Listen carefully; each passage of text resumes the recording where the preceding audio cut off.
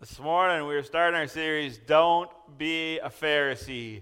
And if you're wondering where in the world I came up with this, as I was going through Passion Week and we were talking about Palm Sunday and Psalm Sunday. Jeez.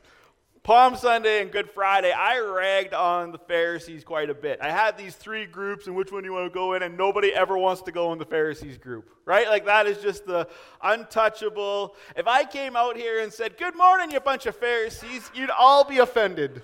Even if you're new to church, you don't even know what that word means. The general offense that would build in the room, you would be offended right along with everybody else, because that is not a word that we want to be affiliated with. It's just a bad word. You know, it's almost like swearing. That's how much of a negative reaction we get when we start talking about the Pharisees. But the question is how do they get there?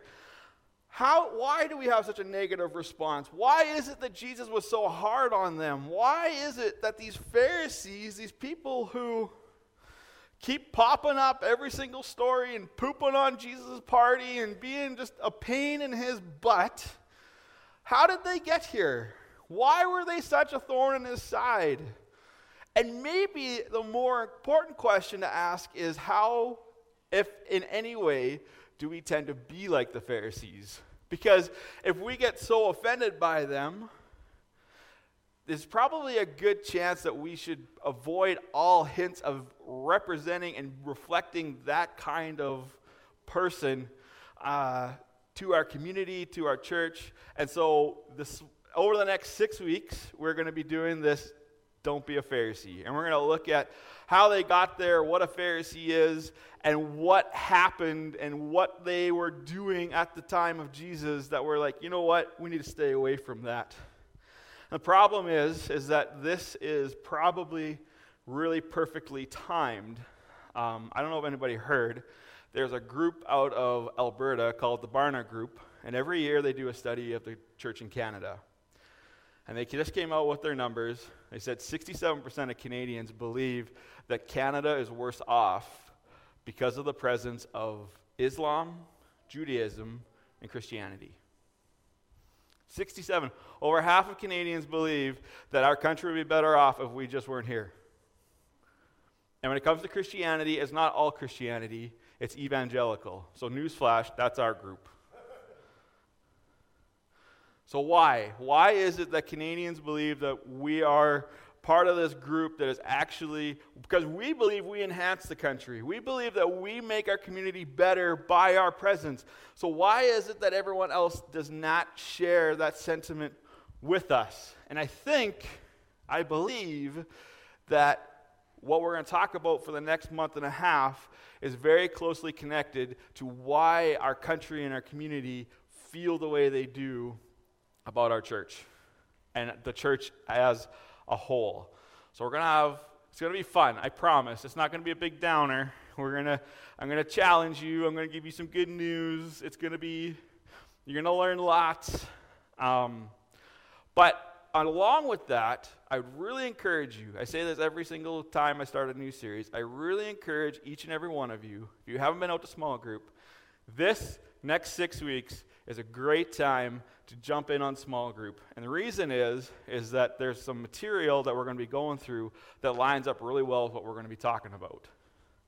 In fact, I am not even going to hide it.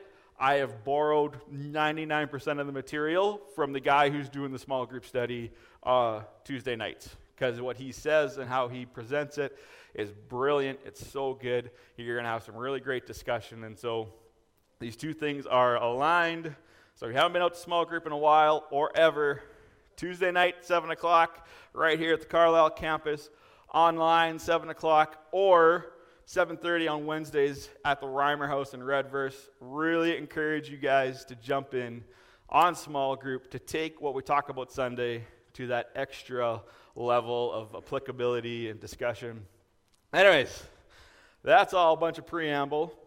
So, before we got into what's wrong with the Pharisees, we need to unpack who exactly the Pharisees are. Because they weren't always the bad guys. In fact, For that day, for Jesus' day, before Jesus came along, the Pharisees were the gold standard when it came to devotion to God. Everybody wanted to be the Pharisees. They had the entire Old Testament memorized. They fasted twice a week. They gave a tenth of everything to the temple. If they were here today, they would be the best church members ever, because they did everything they were supposed to do. They followed the law to the letter, and they were the best teachers. In fact, at one point, Jesus is teaching his followers, and he says, if you want to get into the kingdom of God, your righteousness must surpass the Pharisees. And for us, who have read the Gospels and know what the Pharisees do, we're like, piece of cake. For them, they're like, we're never getting in. Because the Pharisees were this wealthy group of priests and high officials, and all they did all day was study the Scriptures and study the commentaries that went with the Scriptures, and they really knew their stuff. And so if your righteousness had to surpass these guys, in their minds, it would have been impossible to get into heaven. And that was actually kind of Jesus' point. Is the Pharisees had reduced entry into eternity as something that we could accomplish by our own actions, and Jesus is saying, actually, no, there's nothing you can do to get into eternity. There's nothing you can do to get into heaven. It actually all comes down to me and what I am going to accomplish on the cross. So the Pharisees are the religious elite. They are, in the bumper video, it said the definition of zeal, right, is energized, they're motivated, they were driven, they were excited about whatever it is they're devoted to, and generally it was God. Well, the Pharisees were the epitome of devotion to God. At the time when the Pharisees were walking around, there's another group called the Zealots, who were the epitome of zeal, but they were not so committed to God. They were actually more interested in kicking the Romans out of Israel so Israel could become independent again. So there's these Zealots, and they were like the radicals of the radicals. And wouldn't you know it, Jesus had one in his group,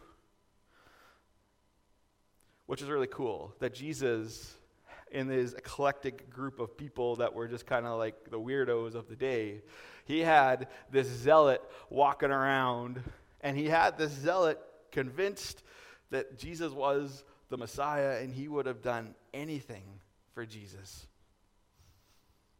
But where the Zealots were zealous for the freedom of Israel, the Pharisees were zealous for God. And not that zeal is a bad thing, but what happens is if zeal goes unchecked, it starts to become a problem. And this is so what happened?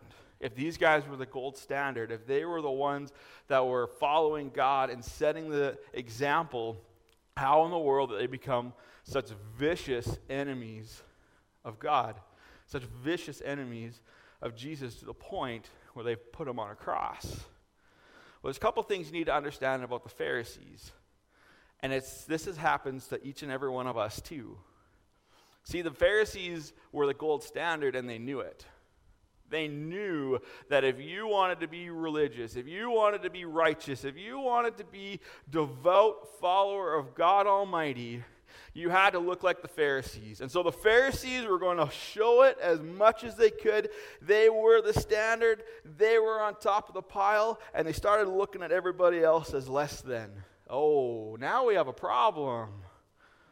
Because that's not what God teaches us. That's not what God calls the devout to do, to be like, I am first, look at me, I'm so great. Actually, what the first will be last.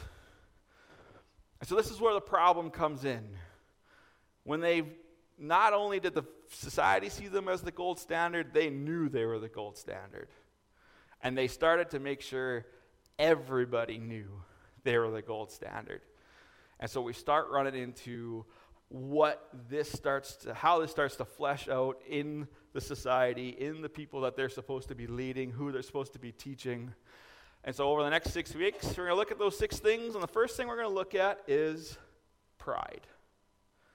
And this is the thing about pride. And we're going to get into this a little bit more later on. pride is one of those sins that we're like, it's not really that big a deal.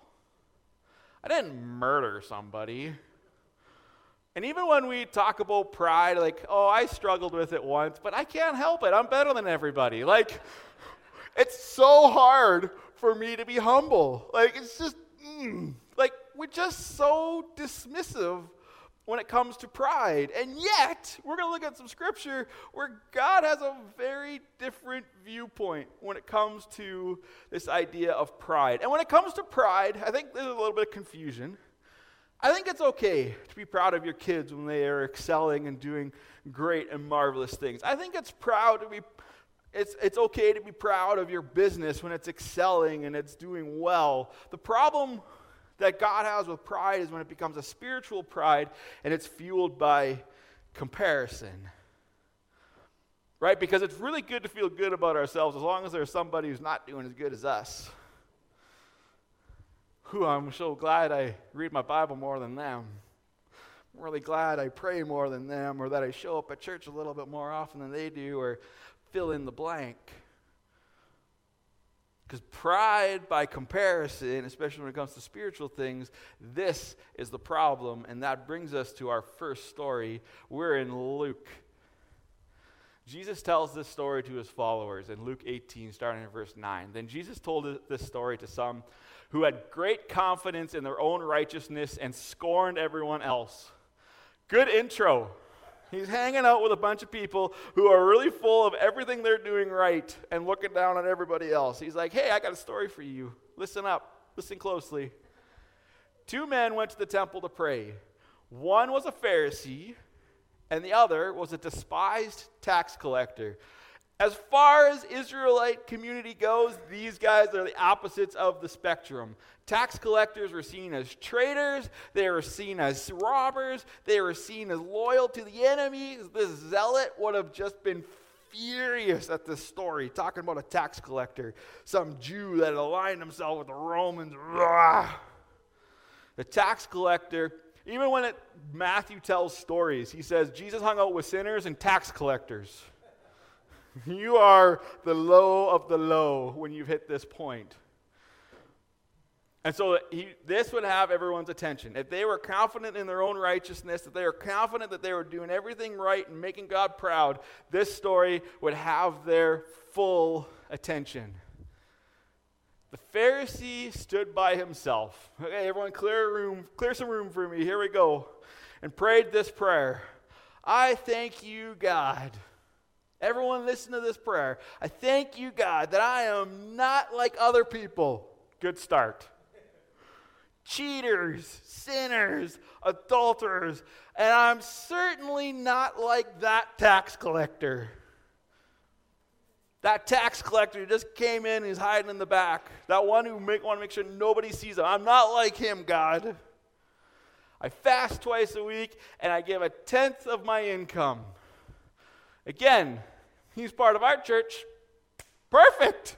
You're filling up our prayer days. You're giving to the church. You're doing great. You mark all of the exterior markers that we look for in a good member.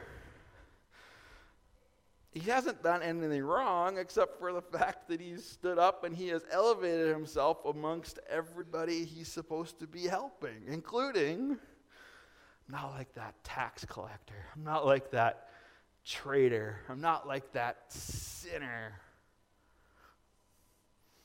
Not pointing at you, Todd. I'm just pointing in that. I'm just trying to. That's the farthest back there is, okay?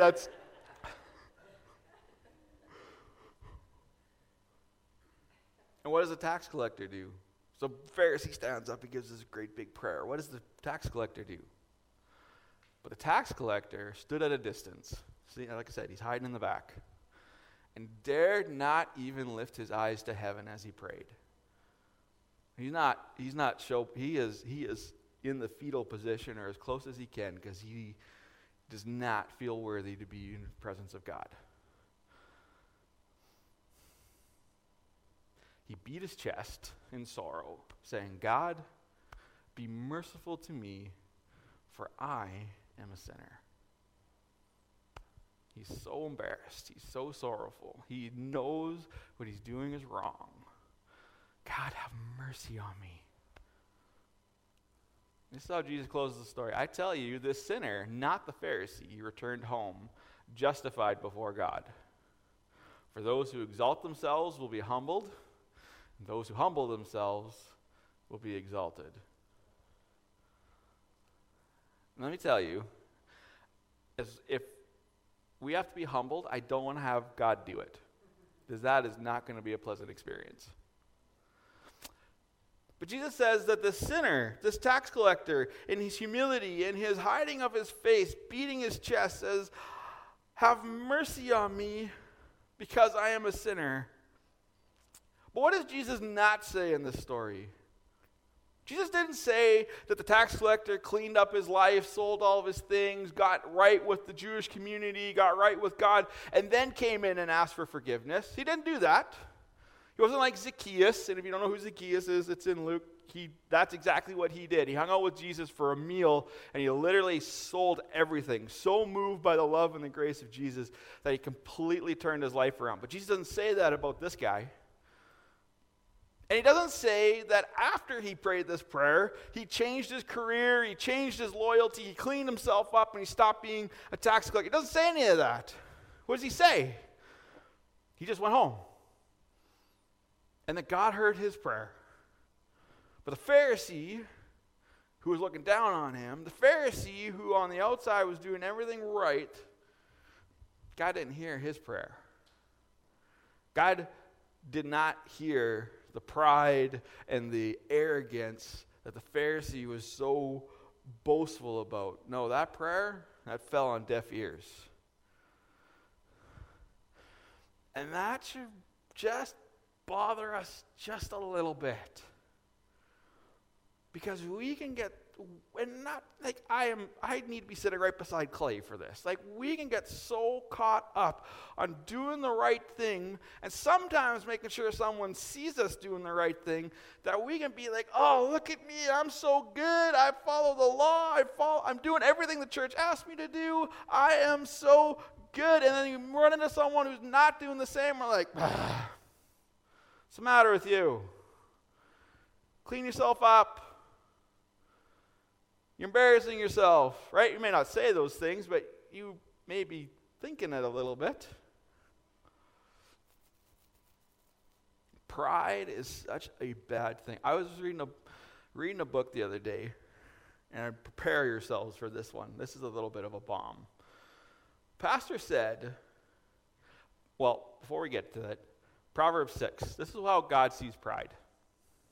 Proverbs 6, starting in verse 16. There are 6 things God hates. No, 7 things he detests. If you want to memorize a list of things to avoid, this is probably a good one to have at the top of your list. Because what do we say about sin sometimes? Oh, all sin is equal. No, not all sin is equal. According to this, there's things that God hates above all else. There are things that God detests. There are things that in God's pecking order are the bad ones that we need to avoid at all costs. Okay, now you have my attention, God. What are these things that you want me to avoid? Haughty eyes. Now, you don't know what that means. That's a really fancy word of saying proud eyes. Proud eyes who look down on everybody else because they are not as good as you for whatever reason. Fill in the blank. Haughty eyes, number 1 out of the gate. Pride, number 1 out of the gate. God hates. God detests above all else. A lying tongue, hands that kill the innocent, a heart that plots evil, feet that race to do wrong, a false witness who pours out lies, and a person who sows discord in a family. Let's go over that again because I wanted to stick with you a little bit beyond today. Haughty eyes, proud eyes, a lying tongue, hands that kill the innocent, a heart that plots evil, feet that race to do wrong, a false witness who pours out lies, and a person who sows discord in a family, a person who creates disunity in a family. So this is the little bomb from the pastor I was reading the other day. according to this list, God would actually prefer if you struggle with pornography than if you struggle with pride. Let that sink in a little bit. Because adultery was not on that list. Stealing was not on that list. I don't think it was. Murder was on that list. But in our mind, and the way that we approach sin and the way that we talk about it at church, and I'm talking about this guy right here, right? We have courses to help you with a porn addiction. We have courses that when we've done them in the past. So if you struggle and it's something that you'd be interested in, I would love to help you through that. We have things that, stop murdering. We have people who do that, right? They stop you from murdering others. It's so bad that you don't have to be a Christian to know that murder is wrong. Stealing is bad. But pride, is it really that bad? In our minds, probably not. But in God's mind, it is number one on the list. Because what we don't realize is how destructive pride really is, especially in the church community, especially in our family. Pride destroys so many relationships. Pride gets in the way of so many good things getting done. And it's pride. Take a good close look at that Barna study. And it's that pride and that arrogance that has put us in that list of why Canada would be better off without us. Because it is fueled by this idea that I am a Christ follower, I have been forgiven, I do all these good things, I give to the poor, I serve my community, and everyone else that doesn't, they are less than me. And it's so wrong. And it's the quickest way to chase people out of our church. Pride is a cancer that will kill all the good things that are going on in your life. So, if pride is so bad, what can we do to keep pride out of our life, especially when it comes to spiritual pride and spiritual arrogance? Well, the first thing is we got to deal with this comparison thing, right? We need to stop comparing ourselves to others. And there's a few ways that there's a few redirections that we need to do. The first one is our approach to Scripture. We need a better perspective of Scripture, because Scripture, as we know throughout, it says that it is a double-edged sword, and we swing that thing at anybody who gets too close sometimes.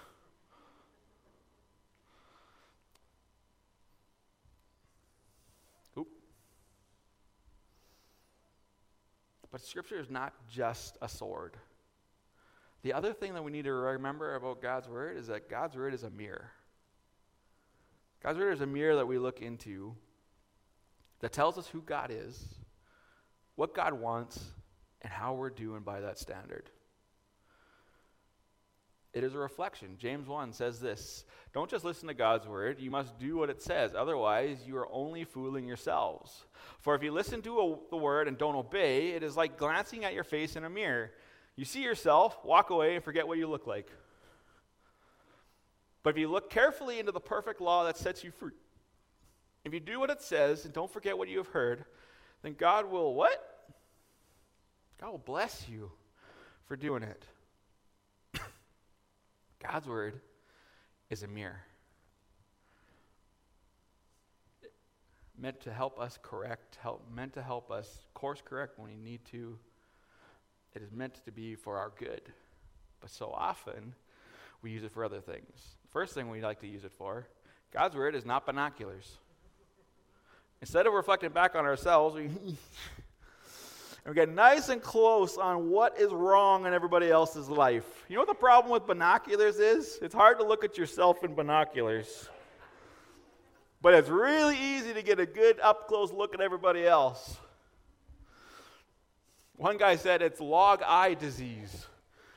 Those binoculars help you see everyone else's specks, but get in the way if you see the big old log that's stuck in your own eye.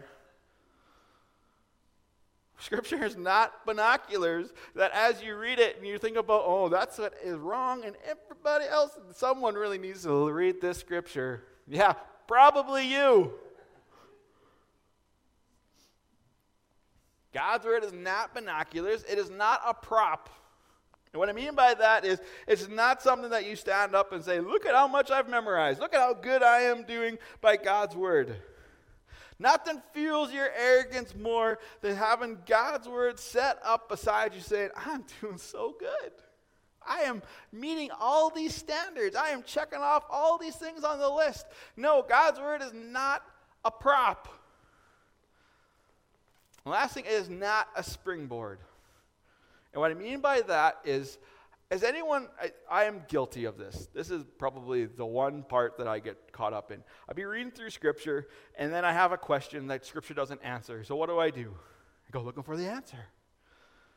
Well, sometimes God intentionally doesn't answer that question. Sometimes there's supposed to be a little bit of mystery. Like, God, how does the Trinity work? Good luck.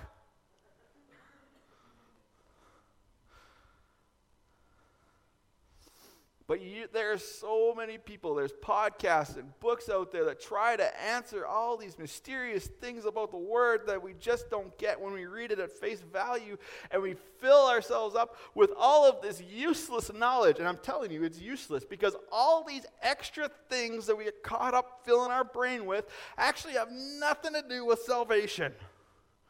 Everything you need to know about salvation is in your Bible. So stick to it. Is not a springboard to get into, because, and this is where the problem begins, because we get so caught up on these little pieces of theology, these minor points. There are some things you believe that not everyone's going to share in that belief, and it's not worth fighting about. And this is what I was guilty of as a youth pastor all the time, because I was smarter than everybody else. I was going to make sure everybody knew it.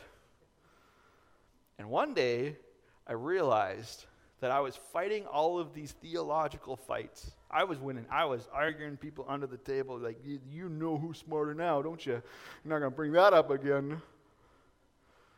But I was losing the war for their soul, because chances are after we had a big old theological fight, they didn't come back. So did I really win? Probably not. But this is the problem. We get so caught up in these minor things, and God says, no, stop worrying about the minor things. Just stay focused on the one thing that really matters. The Word is what I've given you. Stick to that. Don't get distracted by all these quote-unquote good things. The first thing is Scripture. The second thing that we need to have a better mindset of is obedience.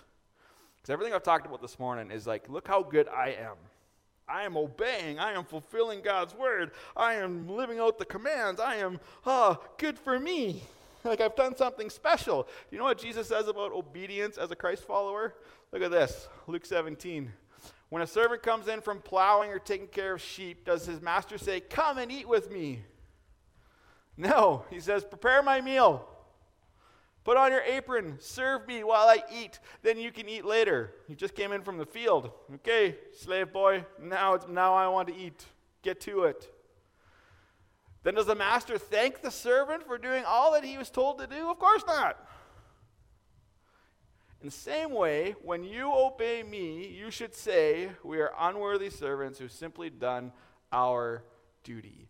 We treat obeying God's commands as if we have done something exceptional. And Jesus says, no, actually, your obedience is just baseline good Christ follower behavior.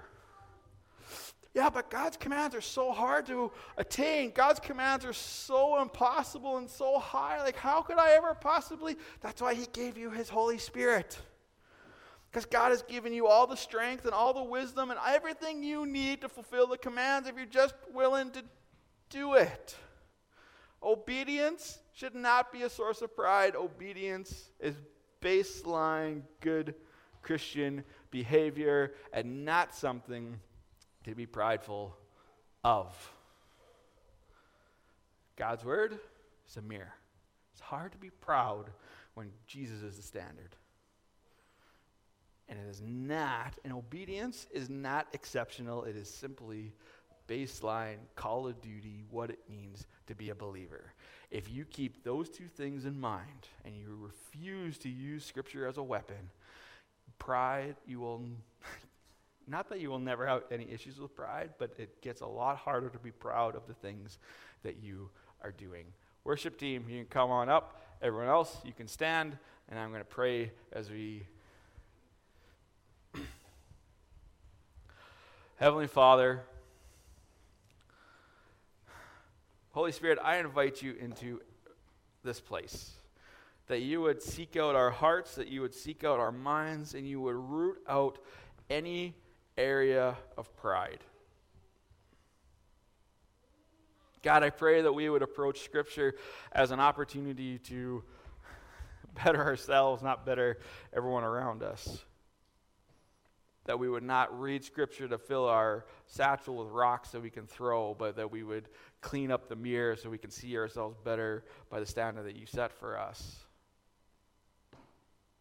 God, I pray that we would recognize that following your commands and obeying what you've asked us to do, that's just being a good follower of you.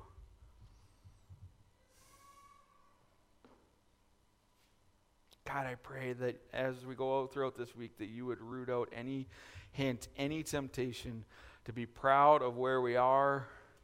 And God, help us avoid that trap of comparison, comparing ourselves to others who maybe aren't where we're at. Instead, when we recognize that, we would come alongside them and help pull them up, encourage them to do better in any way that we can.